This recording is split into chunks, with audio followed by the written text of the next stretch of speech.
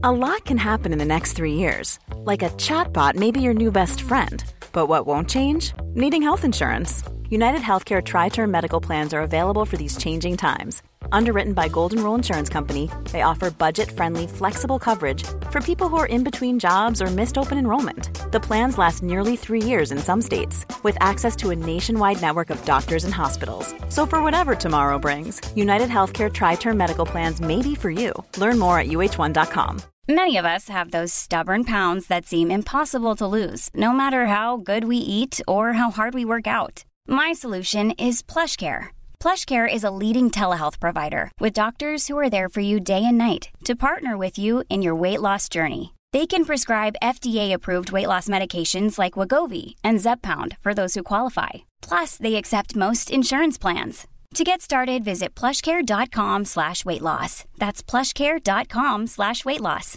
Hey, I'm Ryan Reynolds. At Mint Mobile, we like to do the opposite of what Big Wireless does. They charge you a lot, we charge you a little. So naturally, when they announced they'd be raising their prices due to inflation, we decided to deflate our prices due to not hating you. That's right. We're cutting the price of Mint Unlimited from $30 a month to just $15 a month. Give it a try at mintmobile.com/switch. $45 up front for 3 months plus taxes and fees. Promo rate for new customers for limited time. Unlimited more than 40 gigabytes per month. Slows full terms at mintmobile.com.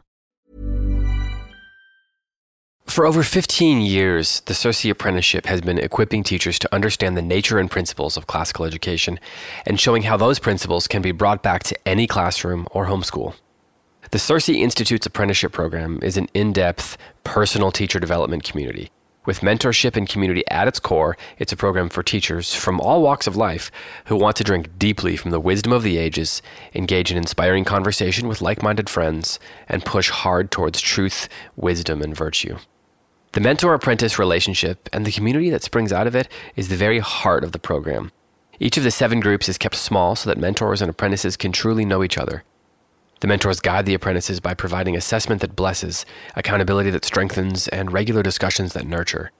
The environment is welcome and safe. The community develops over shared meals and stories.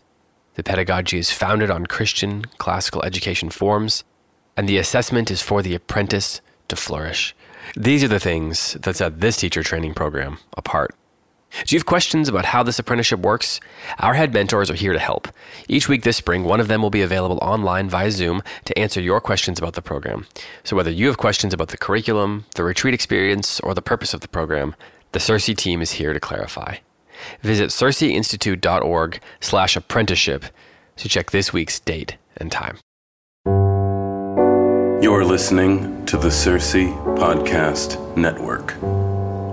I'm Joshua Gibbs, and this is Proverbial, the podcast where we explore the wisdom of the ages as it comes to us in Proverbs, by which I mean wise sayings a man may live by, if he's not so arrogant as to think himself special.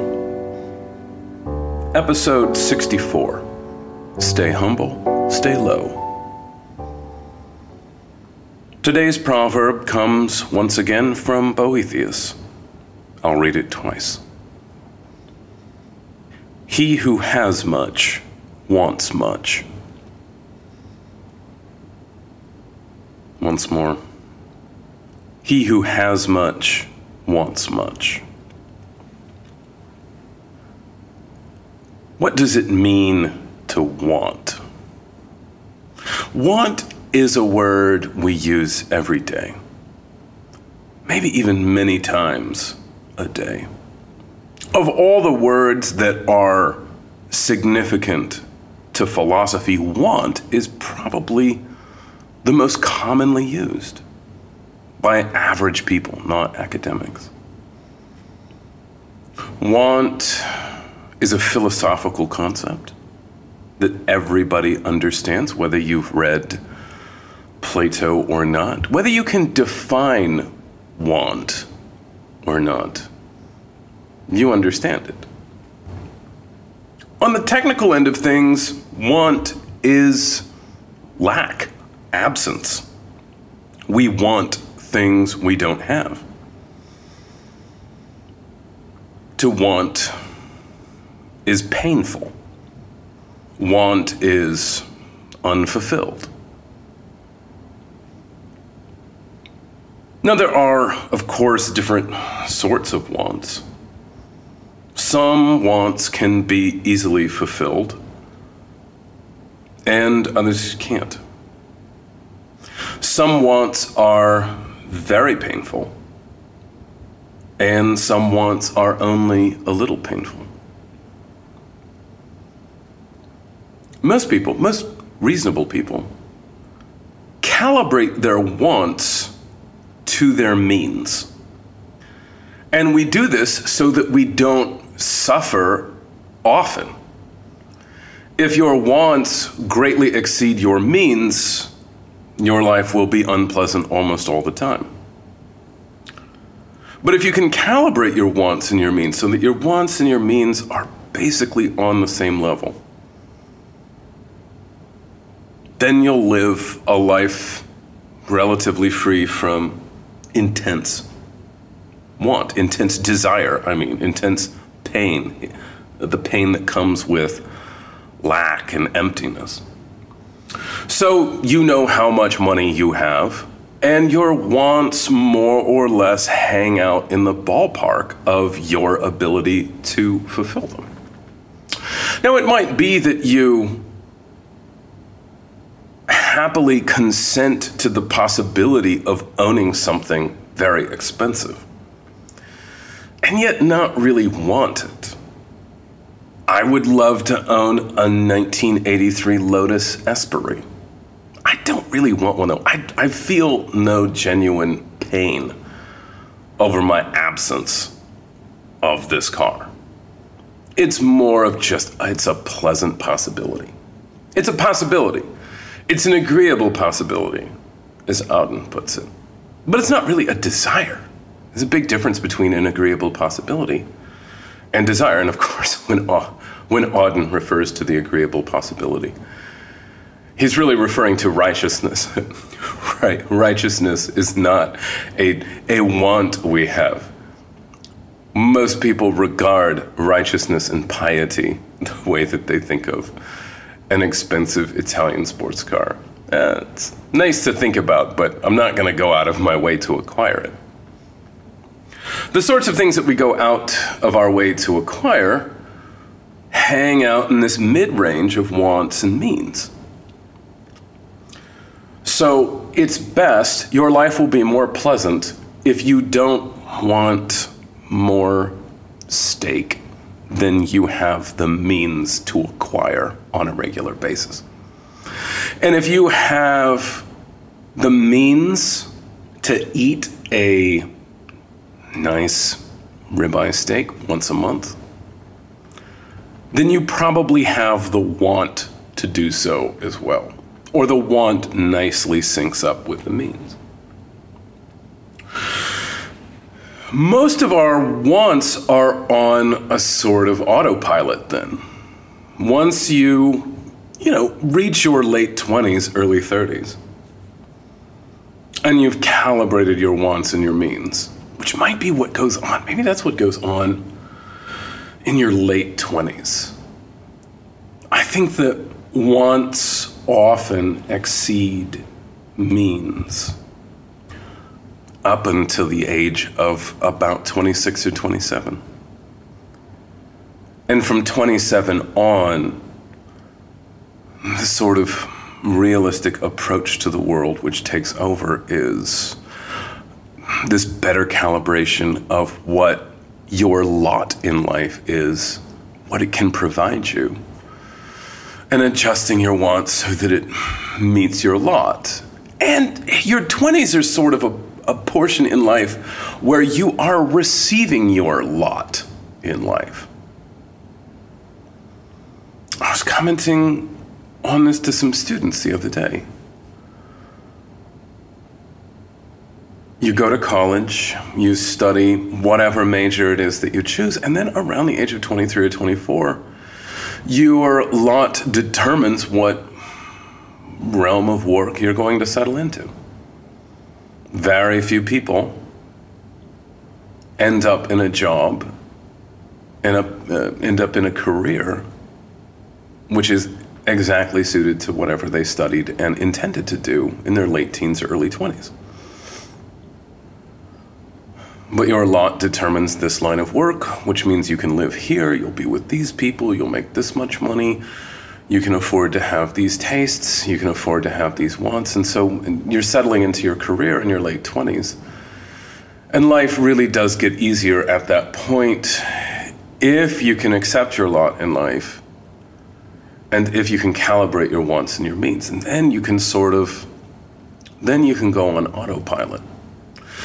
Then wants and means go on autopilot and the paychecks roll in, the wants go down when the paychecks come in. As the paychecks are spent, the wants go away, then the wants rise again, and then the paycheck comes. It's all this sort of very delicate up and down with not a whole lot of dynamics. If you're living a normal life, if you're living an average life. So our wants entail a kind of suffering, and it is the fulfillment of wants, the diminishing of wants, the diminishing of the pain of the wants that constitutes pleasure. So under normal circumstances, let's say eating a steak is pleasant, but only if you want one. If you eat a huge plate of spaghetti and meatballs, you're probably not going to want a steak when it's all over, and so eating a steak would be unpleasant. When you recognize that you have a certain want, you can make it go away in one of two ways of making any want go away. You can fulfill a want and it will go away immediately, or you cannot fulfill a want and it will go away slowly. So those are your options. You can either make a want go away quickly, or you can make it go away painfully and slowly. If you make a want go away by fulfilling it, the want will come back. If you make a want go away by not fulfilling it, it will not come back, or it will not come back strongly. The perfect sort of example of this, smoking. If you want a cigarette, you can make that want go away very quickly by smoking a cigarette, but you're going to want another one. You're going to want another one an hour later, 6 hours later, a day later. And the want will be just as intense, if not more intense, when it comes back. Fulfilled wants grow over time because they harden into habits. They harden into nature. And once a habit becomes nature, to go against it is even more painful, because whatever is against nature is painful. Whether something against nature is unnatural or supernatural, it will entail some sort of pain. You could make the want of a cigarette go away by not smoking one as well. Now, of course, this route takes much longer. It entails more pain now, but less pain later. And that's because if you condense all the suffering of going without into a 4-week period, at about the end of 4 weeks, you're done. You don't want them anymore. The difficulty of quitting smoking is greatly over-exaggerated. I think the difficulty of quitting cigarettes is sort of the byproduct of a society that wants to sell anti-smoking gear, Nicorette, etc. But also of a society that simply doesn't understand want on a particularly philosophical level.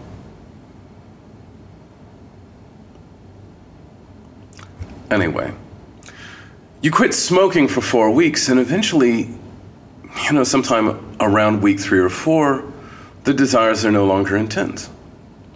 And you may have a desire for a cigarette 2 months, 3 months, 4 months later. But it's not going to be the sort of immediate pressing urgency of having a cigarette after you've only gone an hour without having one. I have had several friends undertake long fasts. I described this in How to Be Unlucky. I had a friend once who fasted for 40 days. And he said, predictably enough, first week is the hardest. And then it gets easier.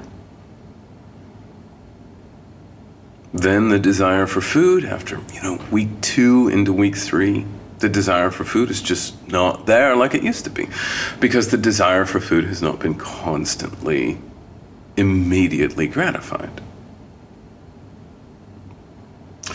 Now, what's interesting about want is that you can want whatever you want. You can't have whatever you want, but you can want whatever you want.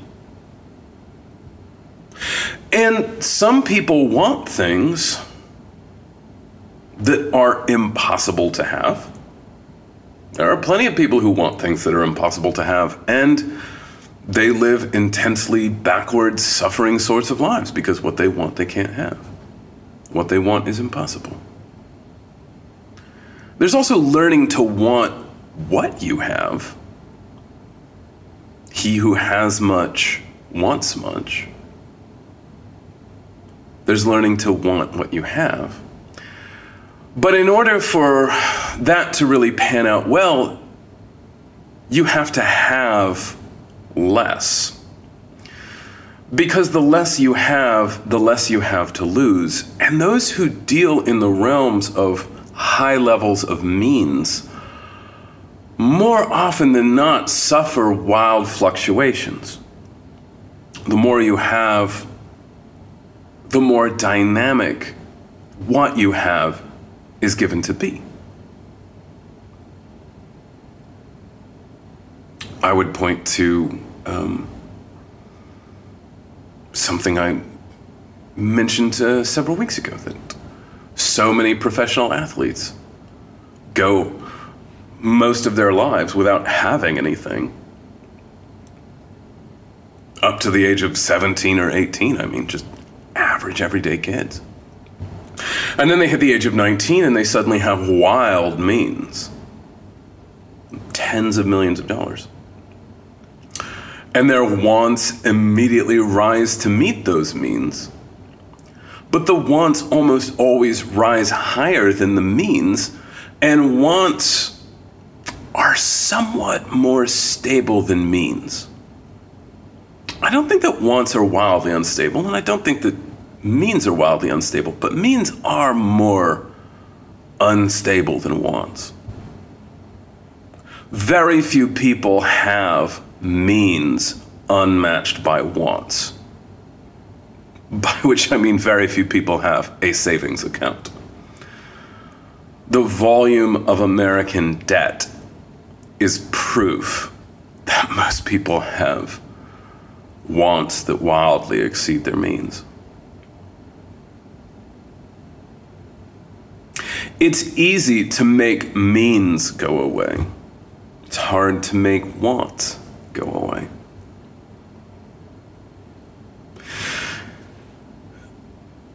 Up until the age of about 23, 22, most of what I wanted was fairly cheap. Most of the things I wanted up to the age of 22 were fairly cheap. And most of what I wanted, my great obsession in life, my great obsessive collecting hobby in life up to the age of 22 was CDs. And no CD costs more than, $15 or $20. When I was 22, though, for the first time in my life, I wanted a techie gadget. I wanted an iPod. I wanted an iPod, I think this was about the year 2004. I wanted an iPod around the time the 4th generation iPod came out. And I had not really ever wanted any high-tech thing in my whole life. I was content to collect CDs. I was not all that particular about the stereo I played them on, about the headphones I listened to my CDs on. I just wanted to have a lot of CDs. I wanted to carefully curate my CDs. But in 2004, I wanted an iPod. At the time I was living in Chicago, I lived with a friend. We had a very cheap apartment in a basement. And I worked at a school, not as a teacher, but in the front office. I worked part-time, and I made very little money. I think I made around $750, $800 a month. Of this $800, let's say, off the top, $400 for rent. $400 I put into rent. I was probably spending $200 a month, maybe $250 on food. I probably spent $50 a month on travel expenses. I didn't own a car at the time, but I bought a lot of tickets on the Red Line to go downtown. The cost of a bus ticket as well. My roommate would often go to his parents' house over the weekend, and I would stay in our apartment. And so if I wanted to go anywhere, I had to pay to travel. So tops, every month I had maybe $75, maybe, that wasn't directly apportioned for needs. Now, with this $75 was any sort of one-off incidental. Anything at all that I wanted to buy for the apartment. Any sort of, break a can opener, gotta buy a new can opener, that's $3. I had $75 for a month of all of that. And if I want to go to the movies, if I want to buy a book, no more CDs, right? $75 a month. And so with this $75 a month, this bare bones of pocket money, I knew there was no way I was gonna make it to the $400 I needed to buy this iPod that I desperately wanted. I wanted this iPod. I wanted it. I don't know if you remember the early 2000s. I wanted it because I thought it was beautiful. It was sleek. Today I look at it. Today I look at a 4th generation iPod and think, it looks like a thermostat. It looks like a thing that you punch up to 68 whenever it's really cold in the winter. It doesn't look like an Italian sports car. It looks like a thermostat. But I thought it was beautiful. And not only did I want one, and I wanted one because I saw the very cool advertisements for them. And once the seed of want was planted, I did something really dumb. I just heightened the want of this thing. And I heightened the want of it by looking at them all day. I would look at them, I would pull up the iPod webpage when I was at work and just gaze at it. Read over the specs, didn't really know what they meant, not a tech guy. And my want for this thing ballooned. It just grew bigger and bigger. And at times I wanted one so bad, I was willing to suffer for it. And I would take my few extra dollars every month and I'd set them aside and I'd say, I'll do it. I'll save up. I'll do nothing fun for half a year. I'll put together this $400 I need. But that was not true.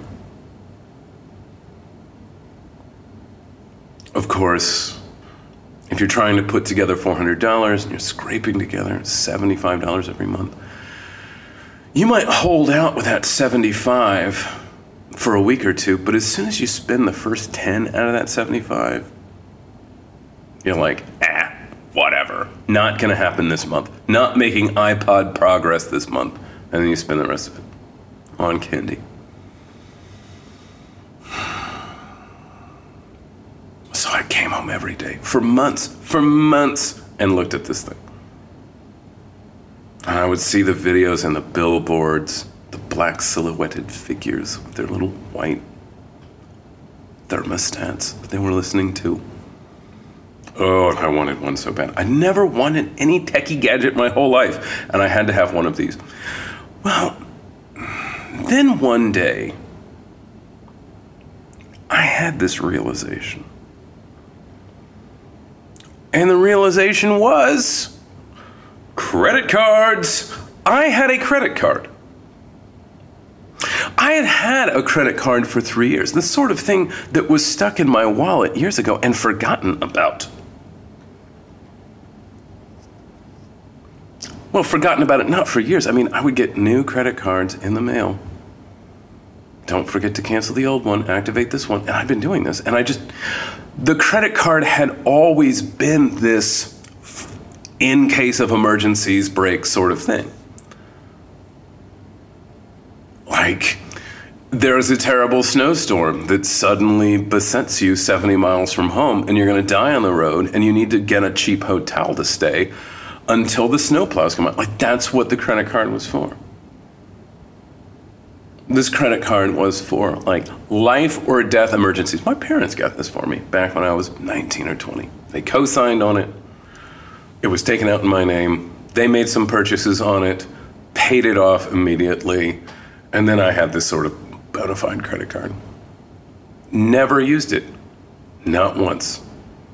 Somehow. It was just too much of a hassle to imagine setting up all of the sorts of payments and all that business. And I was terribly uncomfortable with anything that involved filling out paperwork. And I was like, it's just more trouble than it's worth to use this thing.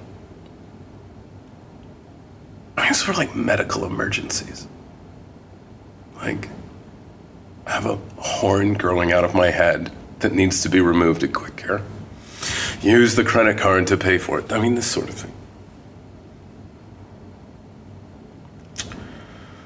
But I could use that thing to buy an iPod, and I realized this of an afternoon.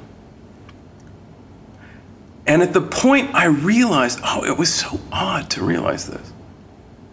To realize that I had been down at the Apple Store holding one of these little gadgets in my hand, lusting after it, and I had the means to go home with it in my pocket the whole time, and I never thought of it. That's how far in the back of my head this was. But as soon as I realized that I could buy one right now. It's like this surge of animal passion shot through my body. I can go get it now.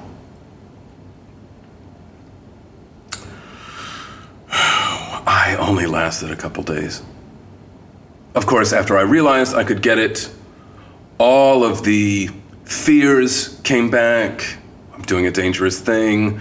To purchase something on credit really is to enter into the adult world in a new sort of way. To have to make payments. If you don't, you could go to jail. Oh no.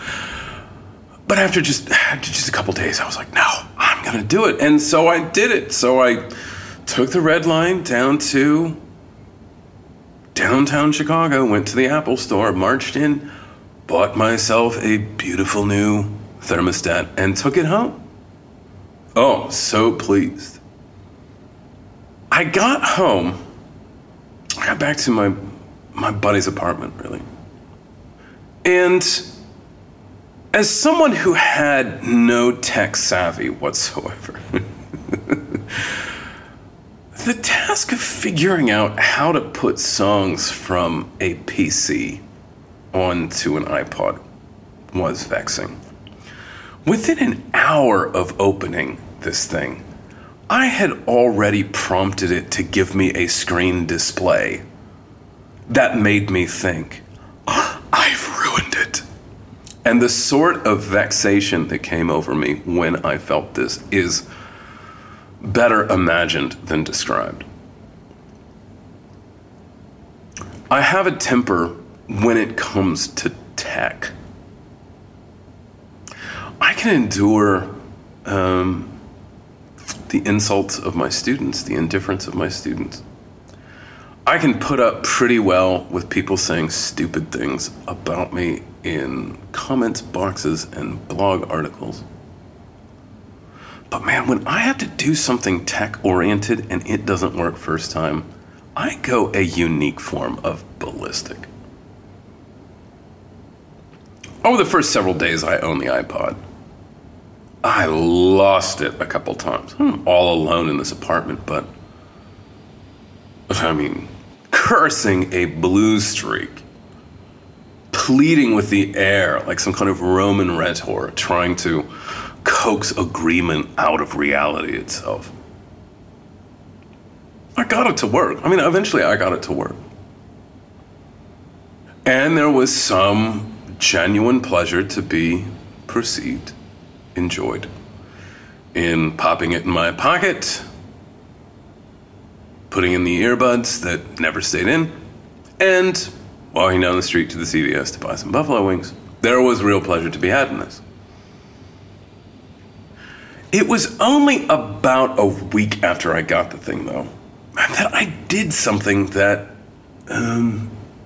this used to be a real problem. It's not so much a problem anymore, but this used to be a real problem.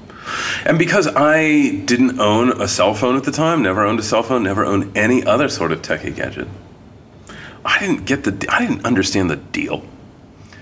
And the deal was, back in 2004, you don't put your keys into a pocket that also has a gadget in it.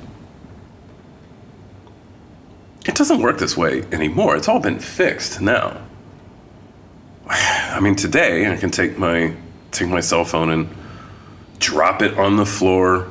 I don't even have a case on it. I can jingle my keys on it.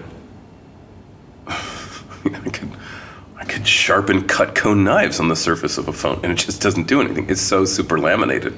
It's so super laminated that it's slick. I set my cell phone on an object today, on a hard surface, it slips off, slips out of my hand all the time. But back in 2004, I don't know what sort of gloss they put on iPods and cell phones or whatever, but it was about as ineffectual as wax. And it was about a week after I bought this thing that I dropped it into a pocket with some keys in it. And when I took it out an hour later, it was covered in scratches. Covered. You've been walking along the side of the road and seen someone's thrown a CD out a car window. And it's scraped along the sidewalk, and you look at it and it's just scratched beyond belief. I basically did that to this iPod. I was so distraught. I was on the verge of buying another one. That's how angry I was. That was just the first 10 days of owning an iPod. And I have to say, looking back now, the consternation, frustration, irritation prompted by that thing was really far more than it was really worth. Take the sum of pleasure it offered, take the sum of pain it offered. Not even close. Because then there was just this sort of permanent disappointment every time I pulled it out of my pocket and flipped to look for a song, and it was just coated in scratches. So, ultimately, I would have been better off with my MP3 Discman, which I had acquired for $30, $40. I played music just the same. slightly larger than an iPod. So maybe you hear the story up to this point and think, well, live and learn. Everybody makes these sorts of mistakes. Everyone buys something and it doesn't make them happy. But if you're paying close attention to the story, you realize that the story is not over once I come to terms with the fact that the iPod's all scratched up. Now, the story's still going because there's still this new live element in the story. And that's the use of the credit card. And after I broke the seal of usage on the thing, how easy was it to just keep using it for anything I happen to want right now? I paid off the minimum balance for 2 months, kept using it, minimum balance doubled. Ooh, that's a scary feeling. Always free cheese in the middle of a mousetrap. I remember getting the letter, your spending limit has been raised from $800 to $1,600. Whoa. No kidding. Oh, I plowed right through that. Plowed right through it in about 6 months. Maxed that sucker out. And then I had all of these wants remaining. And none of the means that I needed to satisfy them. He who has much wants much. So keep the has low, and you'll keep the wants low too. But the more means, the more wants, and when those means go away, those wants are going to hang out for a while. And in that intervening time, where wants are high and means are low, and you're painfully waiting for the wants to go away, people are willing to do some remarkably foolish things to make them go away earlier, to make them go away sooner.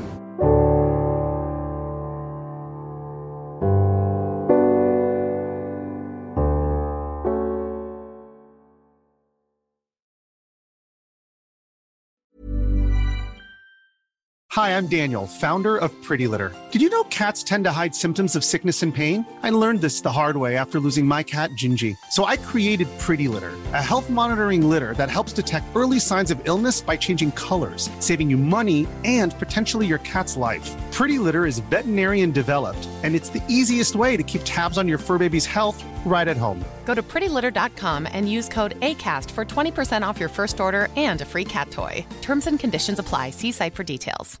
Imagine the softest sheets you've ever felt. Now imagine them getting even softer over time. That's what you'll feel with Boll & Branch's organic cotton sheets. In a recent customer survey, 96% replied that Boll & Branch sheets get softer with every wash. Start getting your best night's sleep in these sheets that get softer and softer for years to come. Try their sheets with a 30-night guarantee. Plus, get 15% off your first order at bollandbranch.com. Code BUTTERY. Exclusions apply. See site for details. Even when we're on a budget, we still deserve nice things. Quince is a place to scoop up stunning high-end goods for 50 to 80% less than similar brands. They have buttery soft cashmere sweaters starting at $50, luxurious Italian leather bags, and so much more. Plus, Quince only works with factories that use safe, ethical, and responsible manufacturing. Get the high-end goods you'll love without the high price tag with Quince. Go to quince.com/style for free shipping and 365-day returns.